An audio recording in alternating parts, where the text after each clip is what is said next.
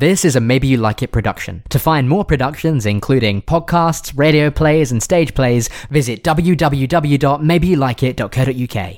Maybe you like it, maybe you don't. Sweet. When you're ready, Jake, I'm going to take my tie off, actually. This is just something I worked up. I'll do it for you. Maybe you like it, maybe you don't.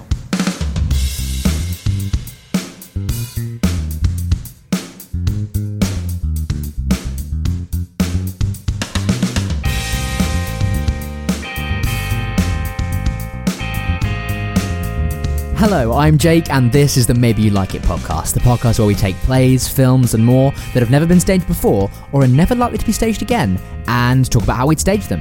As always, I'm joined by Caleb. Hello. And this week we are joined once again by our favourite guest. It's Elizabeth Barron. Hello. Hey! Yes, favourite guest title. Favourite guest ranked in number of times they've appeared on the podcast. This is my fourth time. Is it your fourth time or is it your third time? No, it's my... Because we have one lost episode. Yeah, no, it's officially the fifth. My fifth time, but it's the fourth time actually appearing. Okay, wait, you mean unofficially the fifth? Unofficially the fifth, yeah, alright. Yeah, unofficially the fifth. We have a lost episode. It's very sad.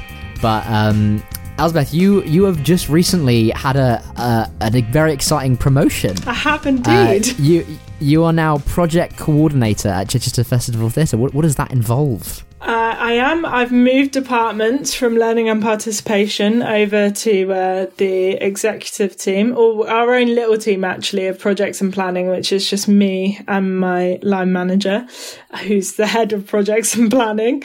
And my new job is looking after some particular events and projects over 2022. So it's our 60th anniversary year. So doing some events around that, and we're also, as in Chichester, doing a season of culture to celebrate the birthdays of lots of cultural organisations across the city, because weirdly we've never realised it before, but we all celebrate a big anniversary together. And then some other exciting secret projects for now, but maybe I'll reveal all at some point. Ooh. Well, that's very exciting, and I just make them happen, basically, those events. Yeah, and that's what you're good at. Thanks. Let's make something happen on this that's podcast. A good idea. Today. Oh. Is that what it sounds like when I try and do segues? Are they that bad? No. I think that was better than the normal ones. No. make me stop. Oh dear. Elspeth, you have brought us an episode of the Amazon Prime series Modern Love, based on the New York Times column of the same name, and written and directed by John Carney, who's well known for Sing Street and Begin Again and Once, maybe? And other things. And this episode is called When the Doorman is Your Main Man, and it stars Kristen Milotti and Laurentel Posser. Els, do you want to give us a rundown of the plot? Yes. I watched it last night and I thought I would remember really well what the plot is. But basically, we are introduced to Maggie, who lives in a building with Guzman, who is her doorman. She is outside with a guy just at the end of the date, and she is trying to encourage him to stay away from the building because Guzman basically likes to check in on these boys that she's dating and make sure they're the right fit for her. And so we see her date a series of boys, and some of them be terrible people for her. And the second guy that she meets, she decides to be bold and bring him into the flat. She really likes him, and thinks things are going well. And then he breaks her heart, as Guzman predicted, her doorman. And then, I guess it's a spoiler, but she finds out she's pregnant with this man's baby, and Guzman is there to look after her and is the first one to take her in and listen to her. She tells the boy, and he is not very helpful in any way. We see the baby grow up. and we see her pregnancy, and Guzman is there. We then see the baby grow up, and she has to tell Guzman she's leaving. And all this time she hasn't found the right man for her, but Guzman has always looked out for her daughter. And then she moves to LA, and she comes back to visit and brings her new boyfriend. And Guzman approves and says that the whole time he was looking in her eyes to see if she really loved him. And it's really cute and sweet, and a lovely little love story. It's a really beautiful little. It's like half an hour long, and it's really short and sweet. And it's very funny as well. I mean, it's funny as well. Yeah. And I mean, it had me a little bit tearful at a couple moments. Aww. It's quite rare for me. Maybe that just says more about my emotional state than anything else. The cynic in me got annoyed at that bit at the end when he was like, I was looking in your eyes, because I was like, yeah, but looking like you love someone in their eyes takes time, and she's had that time with this guy because he wasn't there to chase them away. That wasn't the bit that got me tearful. I'll tell you what, we'll do a new segment on the podcast, bits that made Caleb a bit tearful. Are we up for this? What's the acronym?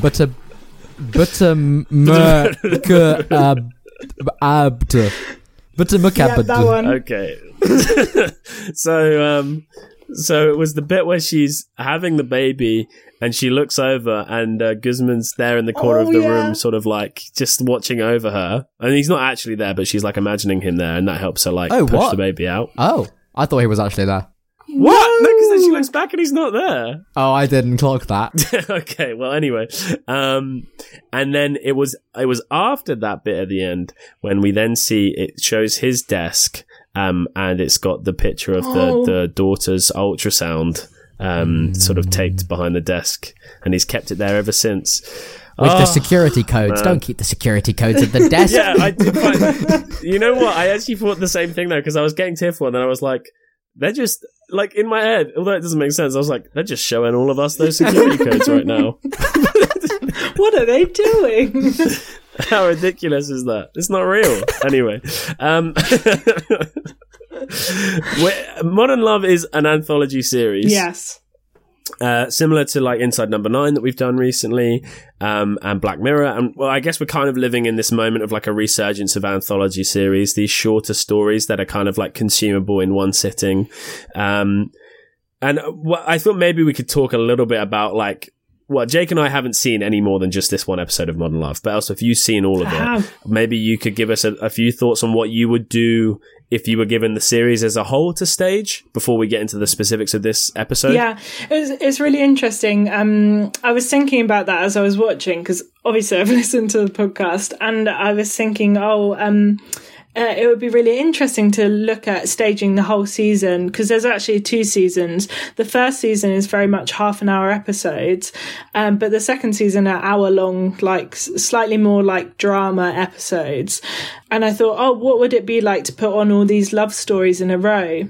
And I think it'd be really interesting, but what I'm actually more interested and excited by is the potential of putting this episode as like a B story, like what did you call it earlier? Like a B movie that you used to have, which you sometimes get before a Pixar film these days. Still, you still get those shorts that happen, and it has been known to happen in theatre before. That there's been this kind of like pre-show curtain raiser performance, and I wonder if it's a really interesting like curtain raiser before maybe a epic love story or something else that's going into theatre. I think it would be really interesting.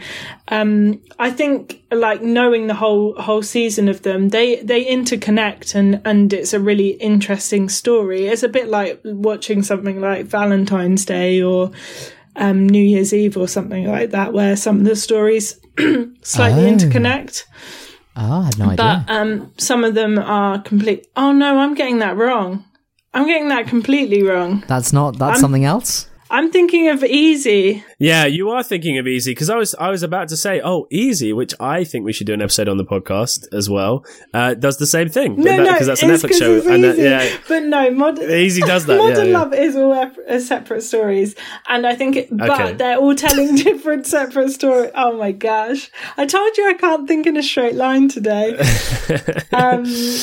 they're all separate stories, but they're really, all really nice vinaigrettes of life and art. Vinaigrettes. I need to help. You know what? I'd have them with a salad. I would. I'm really sorry, Elspeth. Are you alright? Okay. I just vignettes, maybe. Yes, that's definitely honestly vinaigrettes. These episodes. You just have these episodes in your salad, and you're all set. They're just tasty. I knew that wasn't the word as well, but my brain didn't let me stop to go, no. Vignettes, they're really nice. They're all really nice vignettes of life and how we live life. And that's what I'm really interested in story-wise. I like seeing people's moments in life rather than anything particularly dramatic or crazy, because sometimes you can't always connect to that. So I think that's what's really nice about modern love is that, so I don't, I've gone off on a little tangent, but I agree in that, like, the thing I liked is that it's called Modern Love, but the love story was kind of like at the beginning and then sort of like at the end. But in the middle, I just completely forgot it was meant to be like a modern love story, right? It was kind of like actually just a nice insight into someone's life. And the love between the doorman and her. It's different love. But I guess with a title like Modern Love, you kind of, there's a certain angle you think it's going to take. But actually, I thought it was neat that it became, about this sort of platonic bond between sort of almost like a father figure who's sort of looking after her and then this young woman. Just to return very briefly to your thought, Elspeth, about doing these like a B movie. I mean, I think it's a really neat idea. I think Jake and I have talked a couple of times recently on the podcast, and we talk constantly off the podcast about this idea of, how long does a theatre show need to be these days, and what draws people out, and what do people want to see on stage? How engaged are people going to be if something's like a 3-hour epic? That's not to, knock those things, but actually, is there a space within theatre for something shorter that's more sort of easily consumed? And I think the idea of actually, matching this with maybe something that's like an hour long and doing like a short interval in between, that is really appealing to me. Like in the way that they sort of bill sort of comedy nights, you would have like the comedian and also a supporting act. The idea of pairing this with something that's maybe like been a big hit at the Fringe, and then like, you have like this half an hour really neat compact story, and then something that's like an hour long show that's kind of like the headlining act that people are there to see, I think could work really, really well with the kind of theatrical landscape we have at the moment. And then it feels like a night at the theatre, but you get two different stories, and it's a bit more of an event. Yeah. So I just want to check, because I think it's not maybe like a universally known thing. So a B movie was, in the old times, you would go to the theatre and there would be more than one movie shown, right? But was the B movie always shorter? Or yes, right. Well, often it not necessarily like a short film. Often it would be like an hour long, maybe, or an hour and 5 or something, right? And then or it would be like just sub feature length, so it'd be about 50 minutes, right? But also, like you used to pay for a session at the cinema, right? So it would be like you paid for like 6 till 10 p.m. And in that time they would show, they might have like an organ recital, on the piano there, and they would have a B movie, and they would have two features or something like that. And you pay for the session, and you just sort of come in and out as you please, because that's how cinemas and theatres used to work back then. I mean, we've talked about four actors, as in like with 4 acts, structure-wise, often were written that way because they wrote a first act which you didn't need to see to understand the rest of the play. And often actually those first acts would be almost like a little story or a little bit of drama in and of themselves, with the same characters you're going to see for the rest of the play, but they would kind of be their own separate thing.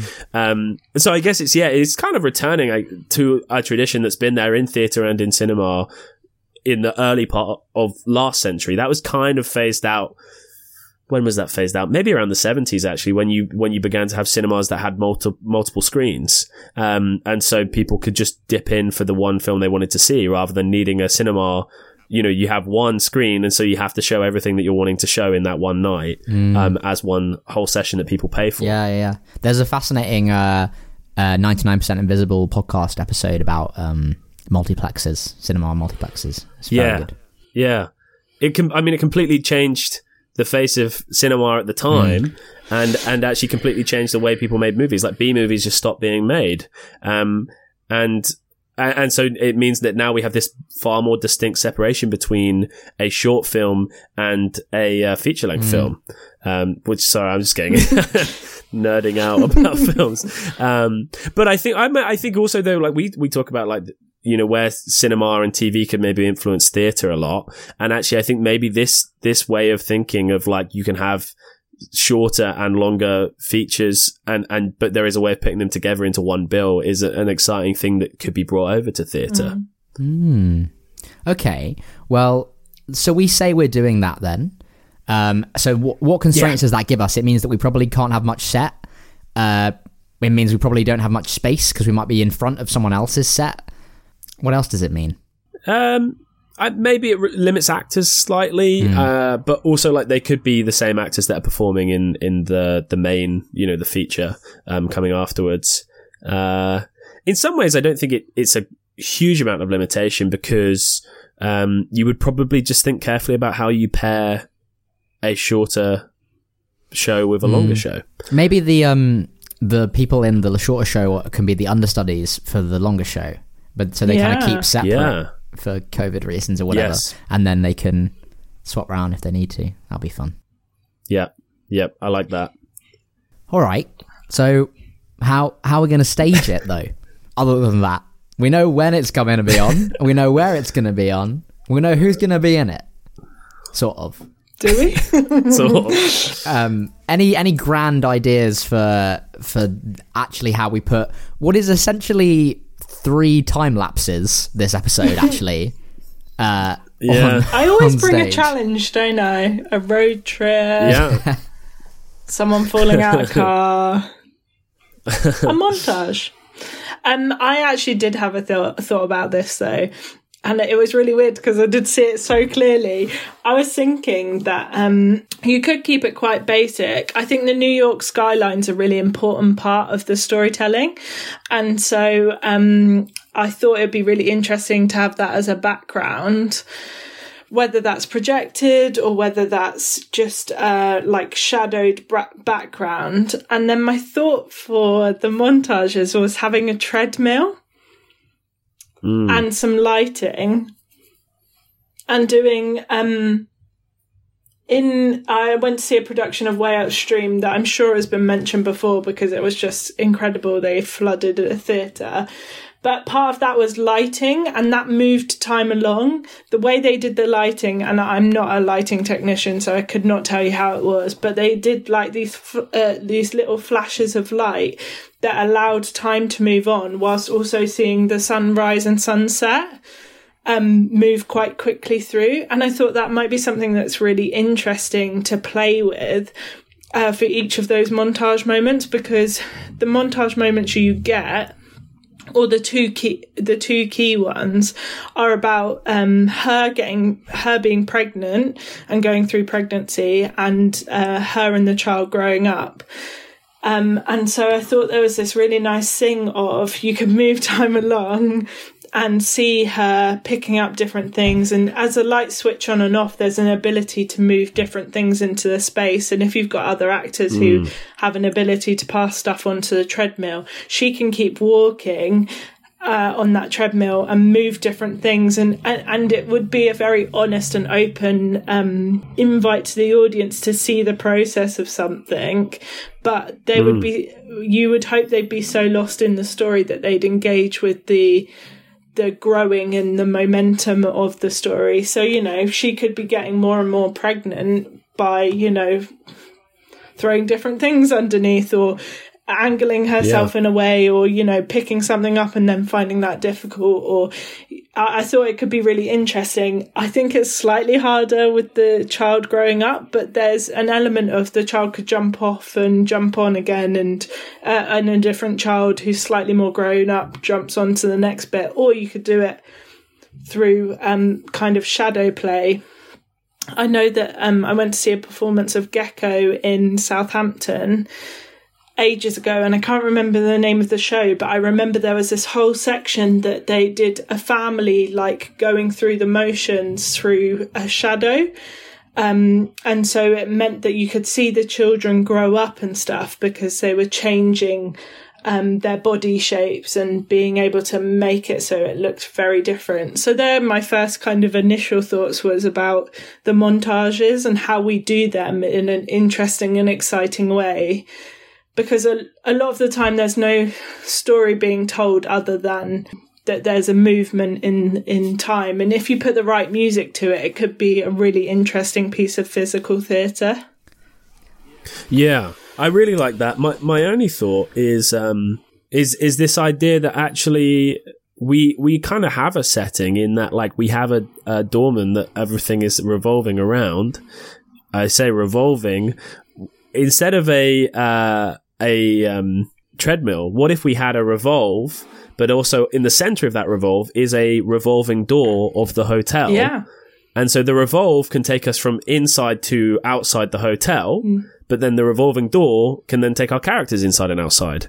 And so during a montage, you could be rotating the entrance to the hotel, so we're seeing some of outside and some of inside, whilst the characters are going through the revolving door, back through, and getting that constant movement in and out. And again, I love this idea of being really, like, sort of naked with the process to the audience. You know, literally, like, you could have someone bring on like a sort of the kind of stage suit you would wear to pretend to be pregnant, and she could put that under, or, like, you know, or just objects or pillows or whatever.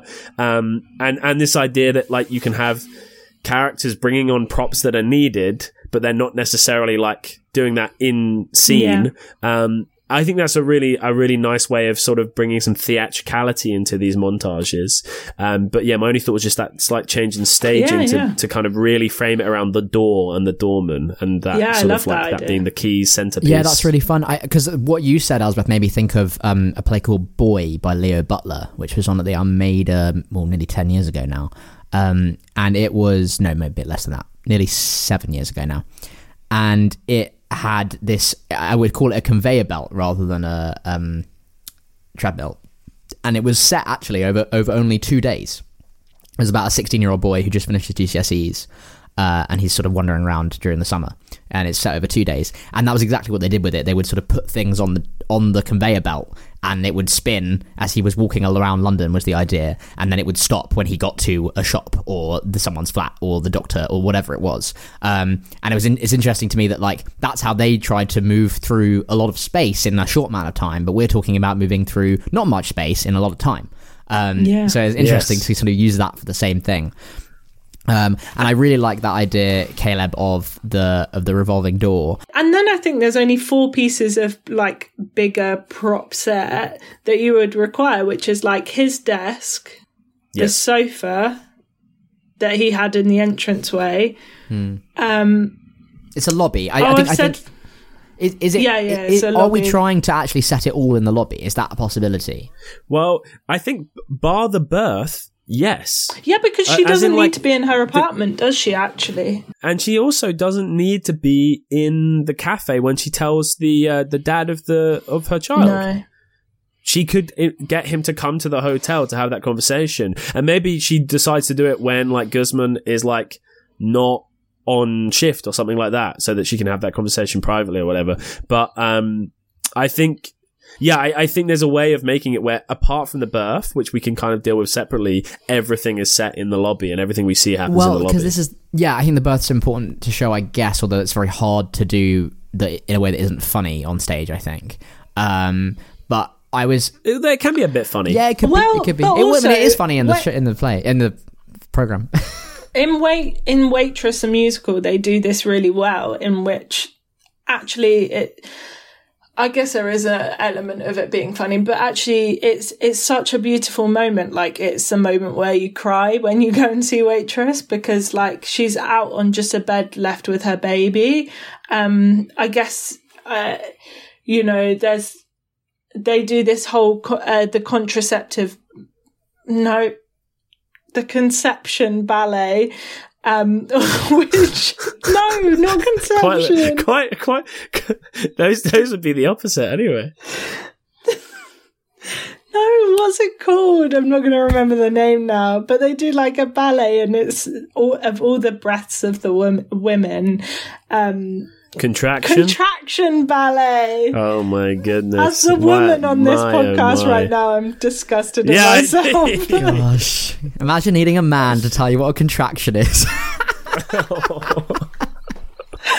I'm embarrassed. As long as I don't get accused of mansplaining that one, because you were really asking for someone to help you with that one. Don't worry, I'll cut it so it sounds like you're being an absolute dickhead. Good. I hope so. Yeah, they do this really beautiful contraction ballet, which is a soundscape where you know that the birth is taking place. I guess there's an element of you need to see her look over at Guzman and believe that she can do it. But I wonder if that's in a second, like if they bring round that, you know, if you used, what are the things called? Curtains? Doors? Yeah. No, I mean the like screens, Yes. That was terrible podcasting. Elsbeth was miming the screens, and we were trying to work out what it was. You just heard charades. We just did charades live for you, and they kind of spin round and give us that moment. And before that, we see like a shadow of her, I guess. But she spins round, sees Guzman, and gets that moment where she goes, I need to push forward, and then Guzman disappears as she spins back. I wonder if there's something, you know, you can make it still quite magical without making it comically like her trying to push a baby out in the middle of a stage. I'm keen, if this is a B play thing, to try and avoid actually having a revolve under the revolving door and just using the revolving door, because that seems much more doable. But I think, is there a way of just doing it where he stays during that scene in front of his door where he stands because he's a doorman, and there's just a sort of lighting change where instead of him being just there in the dark in front of the door, he is in the room with her, and it's just done with lighting. Yes. Just for a moment. My only thought about why I was putting it on a revolve was about being able to show being able to show both the outside and the inside of the hotel. But actually thinking about it, the way you can do that is you can have the set of the inside of the hotel, the lobby. It's not a hotel, is it? No, I'm being an idiot. It's an apartment building. Yeah, it's because we're not. It's just we don't have that here. Well, that's even referenced in the program. The English character thinks he's a security guard. Because it's just not. We don't really. I mean, I'm sure some of the really posh apartments in London, maybe, but we don't have that. Yeah. Anyway, so you can have the lobby of the apartment building in the sort of center stage area, and you could have the revolving door also turn so that on one side it has like steps down to the street, and on the other side it other steps. No, yeah, sure. Like steps down, but then you can have it on trucks, and you can pull it forward to the front of the stage to bring us outside, and pull it back.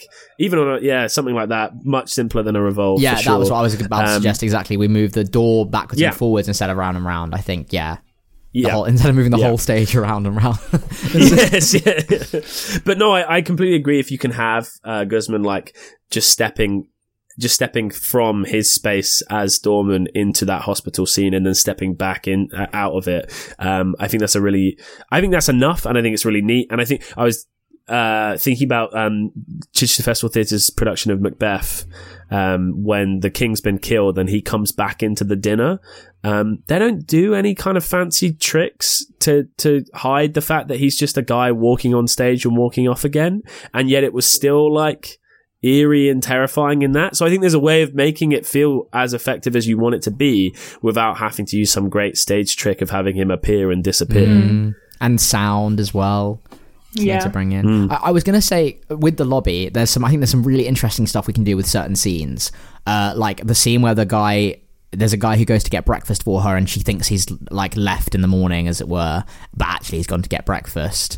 And that's like we see that from her perspective in the apartment, but there's something I wonder what we could do there that's interesting in the lobby. And similarly, when she goes to get her pregnancy tests, when she thinks she might be pregnant, and she goes, and there's a really funny scene where the person behind the pharmacy desk goes like, wow, when she brings them all up. And then when she goes away, she's like, good luck.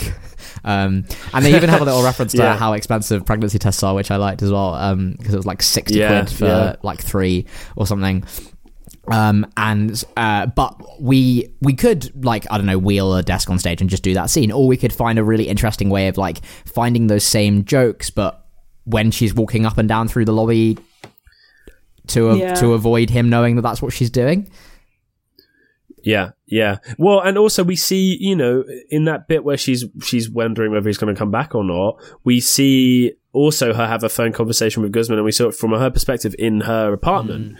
But we could easily flip that, and we see it from his perspective as she's coming down to meet is it Ted? Yeah.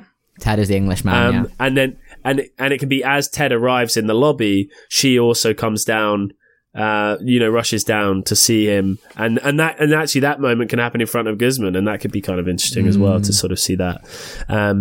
Yeah, I think so. There are a couple of things I wanted to kind of bring up. Well, we've covered one of my tearful moments, so that's good, and we've kind of handled how we can still have that feel sort of like it has pathos. But the other one is showing the ultrasound at the end. I know. And this is kind of a perpetual challenge, I guess, of staging cinema, is these like close-up shots of props, of specific things, objects that we're meant to care about, is really hard to do on stage. So how do we give that moment the same feeling without being able to literally zoom in on the ultrasound that we've seen earlier in the play?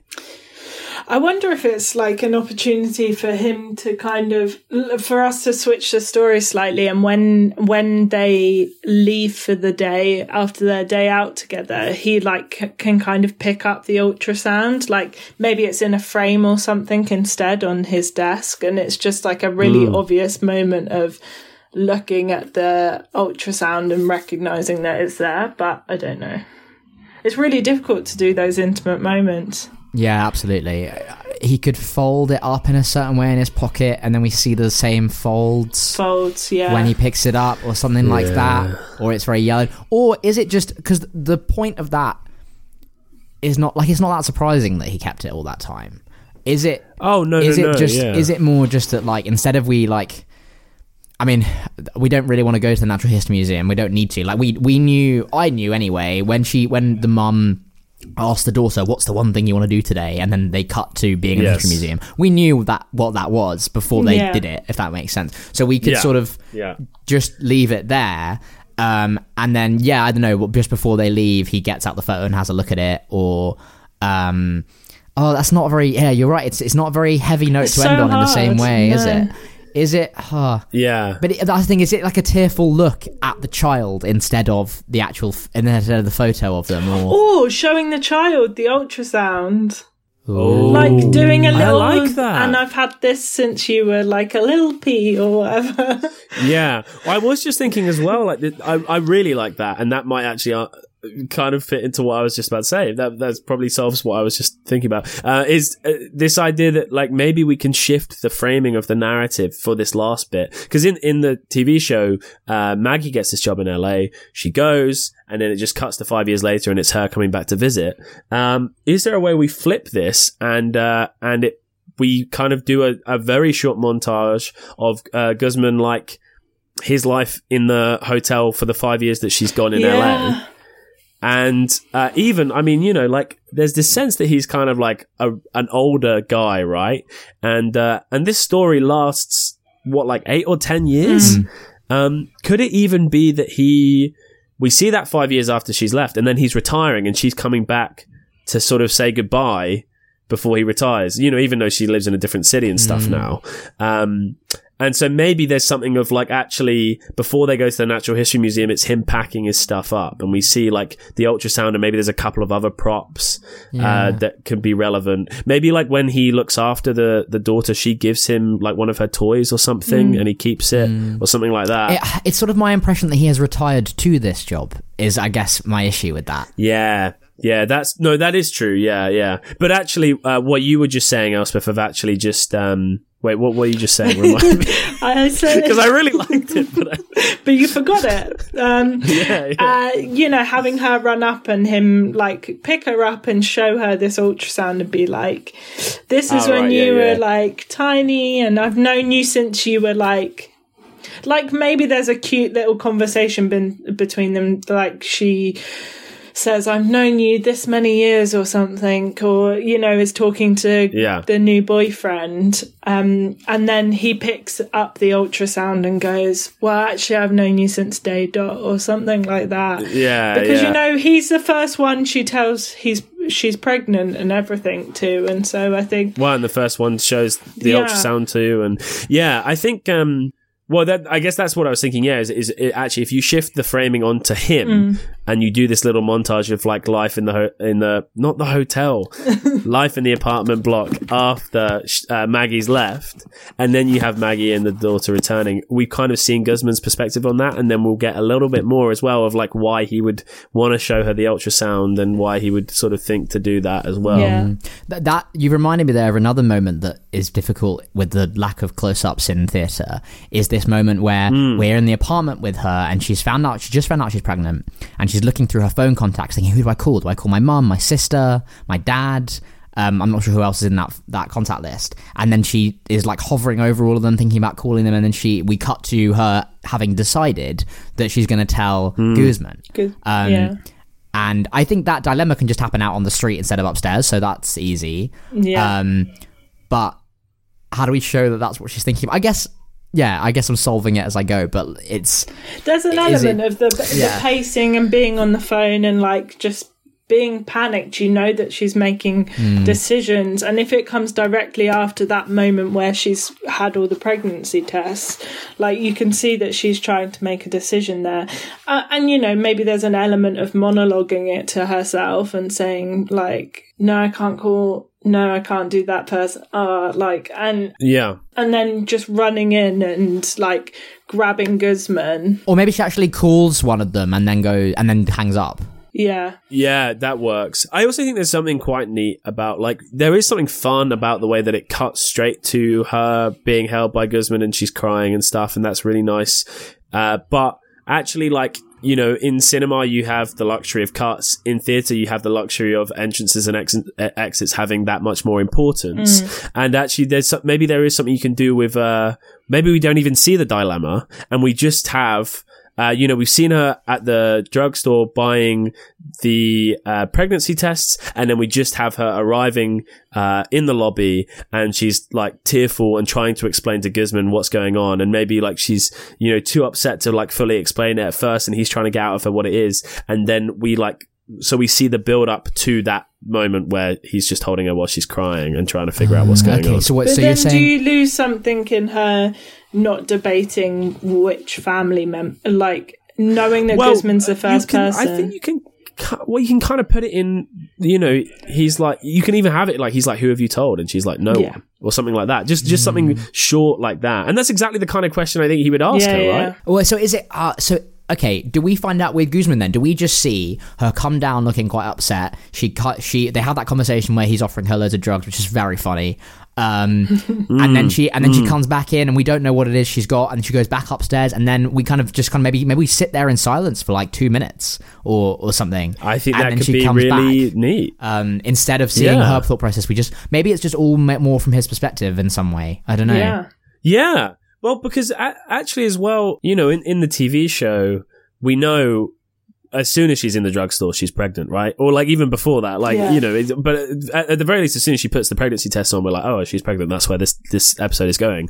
Prior to that, I had no idea where this episode was going. Agreed. I thought it was going to be some like, oh, finally she finds the guy he approves of kind of thing. Exactly. Which, you know, it kind of is, but like right towards the end, wouldn't it be really cool if actually like that revelation of what this episode's actually about kind of happened in a more 2-minute silence?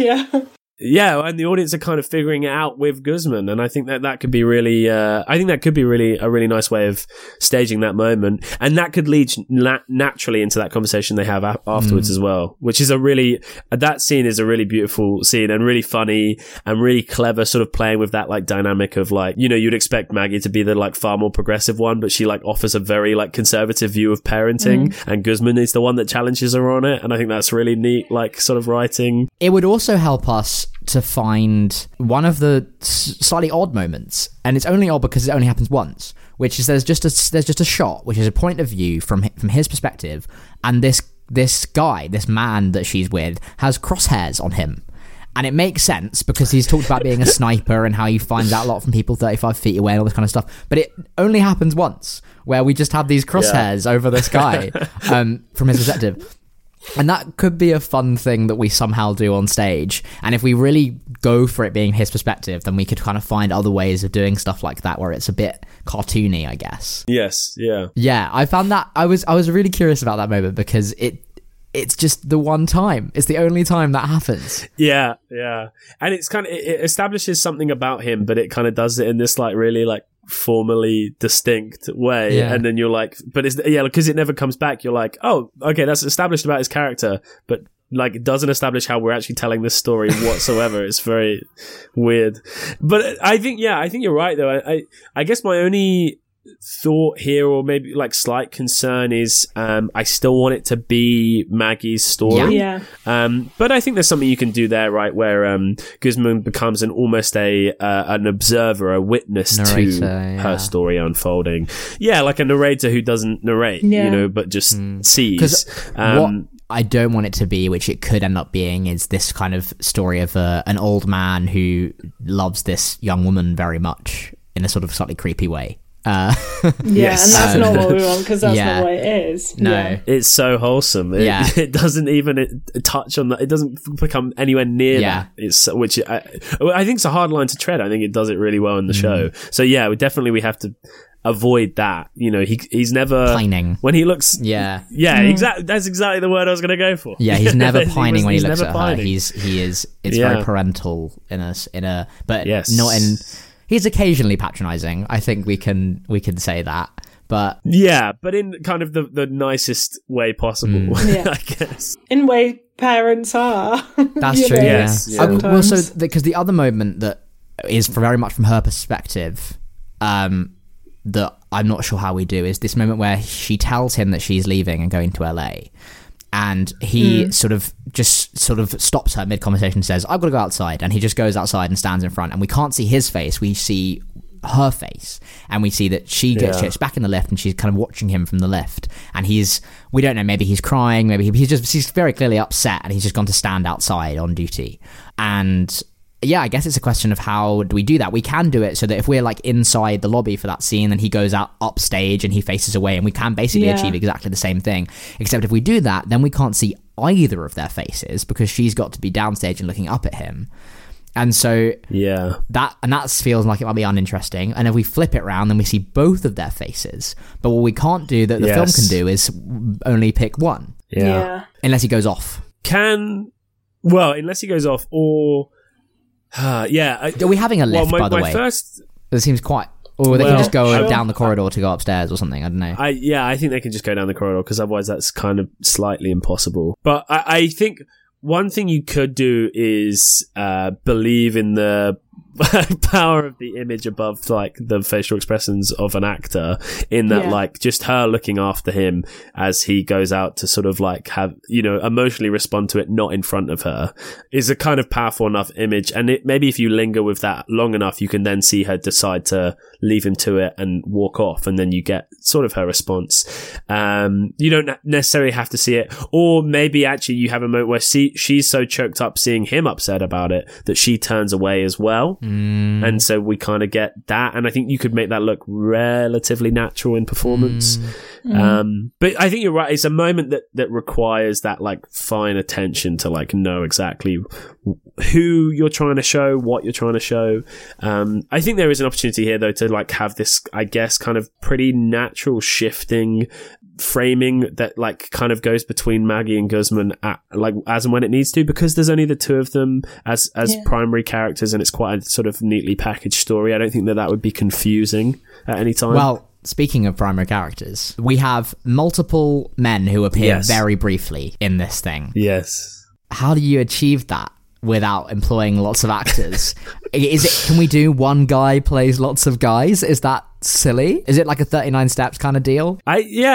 I think it could be. Is I think there one guy. that many guys though? Also, there's only 3. Actually. There's only 3, but that's 2 more than 1. Yes, that's two. Whoa, Jake, Correct. that's quick maths. Well done, Jake. Like, one of them's in it for the first. I guess we could just cut the first 2 minutes, and then we've only got 2 men. But then how do we but I think it's important to set up the you have to establish that first guy. I think you potentially you could have one guy play all 3. That could be really funny. The other thing is, if we're saying we're pairing this with a longer show, you know, that's not much to ask of the, you know, actors in that show, to ask them to just come and do like, oh, this is just a 2-minute bit part that you need to learn and be in for this other guest bit. performers. Guest performers. Guest performers being the last guy, the last boyfriend. Yeah, well, because in a way you could almost not really brief them on exactly what they've got to do as just well. Just like be the boyfriend. Bit, right? Yeah, exactly. Yeah. That could be really nice. That could be fun. Any of those solutions I think will work. All right. Dude, All right. anything? Did you have any other thoughts, Elspeth, that you wanted to bring? The only other thought I had was about extending the story, but actually we've kind of naturally done a bit of that anyway, in, you know, pulling out different parts of the story. And also I think music is really important in stories like this, especially when you've got montage, to be able to have a real important score behind it. And I very much think it's not like having a pop song or anything like that behind it, but something that is an original piece of music composed that is very light and romantic and classical, to move and shows a movement of time quite like through music would be the perfect thing that has a motif of, you know, something that, you know, we recognize.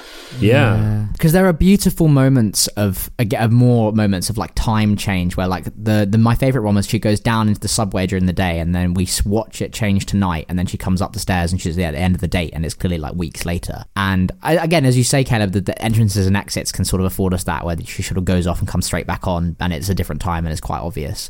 But like using the music to kind of also find that, I think will be really important. Yeah, kind of really using lovely. that, like, using something that, like, maybe kind of small orchestral score, definitely strings in there to go and get that, like, sort of romantic feel to it. But yeah, there's also stuff you can do there, though, of, like, changing up style to change time. And when I say style, I don't mean, like, absolute different styles, but actually like going from something that is like, you know, like a kind of more upbeat, like, you know, like plucked strings kind of thing for like her morning as she's rushing about a day, and then going to something like sort of slower, more like smoother legato kind of sound for like her arriving back that, you know, weeks later, but in the nighttime with you know, a person she's been on a date with. I think that could work, and you kind of you can use the music to shift time as well as all the staging sort of stuff we talked about. And as well as in terms of, as you're talking about length of the play itself, Elspeth, and having it breathe, there are moments where you have to do that just because of the way conversation works in the theatre, right? So when she tells the guy that she's pregnant, what they do is we see him react for like half a second, and then we cut to like maybe 20 minutes later, right? It's like the end of the conversation. They're outside. She's saying, well, you know, you don't have to be a part of this if you don't want to, and he's like, great, and then like leaves, and it's great fun. But he does come back in a couple of scenes. Yeah, that's true. He brings some food and stuff like that. It's clear that he still has. Don't give him out, Caleb. No. It's like he's definitely meant to be like the jerk who decides to do nothing. But I just think it's interesting that actually I think the show sort of treats him nicer than it probably could. Well, I think there's certainly like deep and lengthy moral conversations to be had about that kind of stuff, isn't there? It's not black and white. Yeah. But anyway, so I'm not defending this guy. Anyway, my point being is that on the stage we just have to have that whole conversation in some way. Yes. That's I do not want to be the one to have to write that hard. No, but I think there's a way of. But theatre can also condense conversations, and so it can reach the point it reaches very quickly if you write it economically, I think. And as well, like, I think that almost makes more of the fact that he wants to kind of get out of that situation as quickly as he can, because actually if he can make the conversation happen in a couple of minutes with just a couple of questions to just and this, oh, I'm off the hook, okay, and then he could just leave, you know, and then you can kind of use that. So have we staged it? Yeah. Cool. We might have done it. Yeah, me too. So I have a question. Is there a play that you know today you would pair it with? That's very interesting. Well, because my immediate thought about it was like this idea of, I think in the UK particularly we have this like really incredible fringe theatre scene, but like often those shows have to be extended somehow, or, you know, something has to happen to them for them to then make it into like some kind of tour. Or you're just touring an hour-long show. But actually, by like pairing a half-hour story with an hour-long show, you build what is like a full-length show, right? But like with something that maybe already exists in terms of like a fringe show. I'm trying to think of like a specific fringe show that it could work with, though. Well, I'm thinking of a fringe show that didn't do that. That has some feminist themes, I guess. You know where I'm going with this? I know exactly where you're going with this. Six the musical. Six the musical, yeah. But I think you're right in that, like, get that money. I understand what Six has done, but like the idea of paying full price for an hour show, you know, it's, I don't know, I guess you do that in the cinema and that like you pay the same price however long the film is. And also you're paying for singing along to the songs. It's a concert in many ways, yeah, of course, in terms of the appeal of it as well. But paying to see a short play in front of a show like Six, I think it's a really neat idea, and I something like Six would work perfectly actually. I'm trying to think of like a good like straight fringe show that's not a musical that I've seen that could work for it as well. But I haven't seen much fringe theatre in a long time for obvious reasons. Because you're a terrible person. Oh right, yeah. Well, do you have anything in mind, Elizabeth? I don't actually, but now you've said a fringe show, I was thinking of, and I have no recollection of what the show was called, but it was like a musical opera about two siblings who went back home, and I know that doesn't sound like something about the was that the washing machine one we went to see? What was it called, Jake? How to use a washing machine? How to use a washing machine. Yeah. I had both components and I hadn't put them together. And I know that's a musical. Not directly attached, but actually both are stories that happen in a moment, and I just think that's really interesting. I really like that as an idea. How to use a washing machine would really work in that sense, and also like probably similar instruments that you would have across the two. And so would probably help you to sort of accentuate the kind of physical aspect of the show we've just talked about as well. I think that's a really neat idea, But How to Use a Washing Machine was on in zoo venues at the Edinburgh Fringe in 2019. Did it tour as well? Yeah, I went to the Manchester Fringe, the Edinburgh, and played in Oxford for a little bit as well. It's a musical with lyrics by Georgie Botham and a score by Joe Davis. Well, yeah, it was just, do you know, it's the one thing that really stuck in my head from the Fringe, other than other things like, you know, Redacted Arachnid. But, So, hold on a minute. Let's just let's just take a step back here. Other than other things, that's the only thing that's stuck in your head. Cut that, Jake. Cut that. it. That's mean. No, just cut what I said. it's sometimes it's like, other than all of the salad, it's only the carrots that really stick in my mind. See, other than all of the salad, it's only the vinaigrette that sticks in my mind. I think you're just going to have to keep true. all these jokes. Yeah, it's going to have to stay in, isn't it?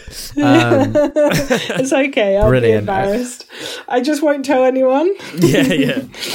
Elsbeth, what are you up to at the moment? Where can people find things that you're doing? Where can people find you online? This is your soapbox. You can find me on Twitter and Instagram at Elspeth Rebecca, which is ELSPETHREBECCA. Rebecca, the normal way.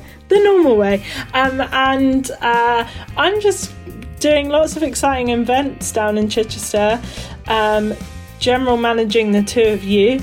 And there's loads of exciting things coming up in 2022. So check my Instagram, check Chichester Festival Theatre's Instagram, which is at Chichester FT, and find out all the wonderful things they're doing, because there's loads of great stuff that is about to appear next year, and I think it will be bring in a different audience. Ooh. Caleb, if you want to bring a different audience to your socials, what are they? I love them. I love these shitty segues. Right, what are they, Caleb? You can find me on Twitter, Instagram, and Letterboxd at Caleb Lebster. That's CALEBLEBSTER. Jake, where can people find you online? Ridiculously, you can find me on Twitter at Jake_Morrie. That's JAKE_MORRY. Or you can find me on Instagram at JakeyMorrie. That's JAKEYMORRY. And we are Maybe You Like It Productions, and this is the Maybe You Like It podcast. You can find us on Twitter and Instagram at Maybe You Like It with the letter U, or you can find us on Facebook at Maybe You Like It Productions. That's with the word U. Or you can visit our website at www.maybeyoulikeit.co.uk, or drop us an email at info@maybeyoulikeit.co.uk. Write to us with your modern love stories. Maybe we'll make them into plays. I would actually do that. I would do an episode. I would certainly do that. If someone wrote in with a modern love story of their own, and they were willing for us to discuss it at length on this podcast, I would do it.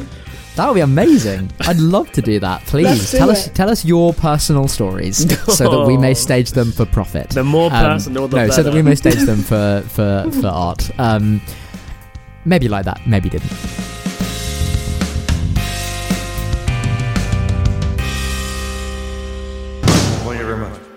This podcast is not right for you. We could see it from afar. The podcast will never call back. That was a Maybe You Like It production. Maybe you liked it. Maybe you didn't.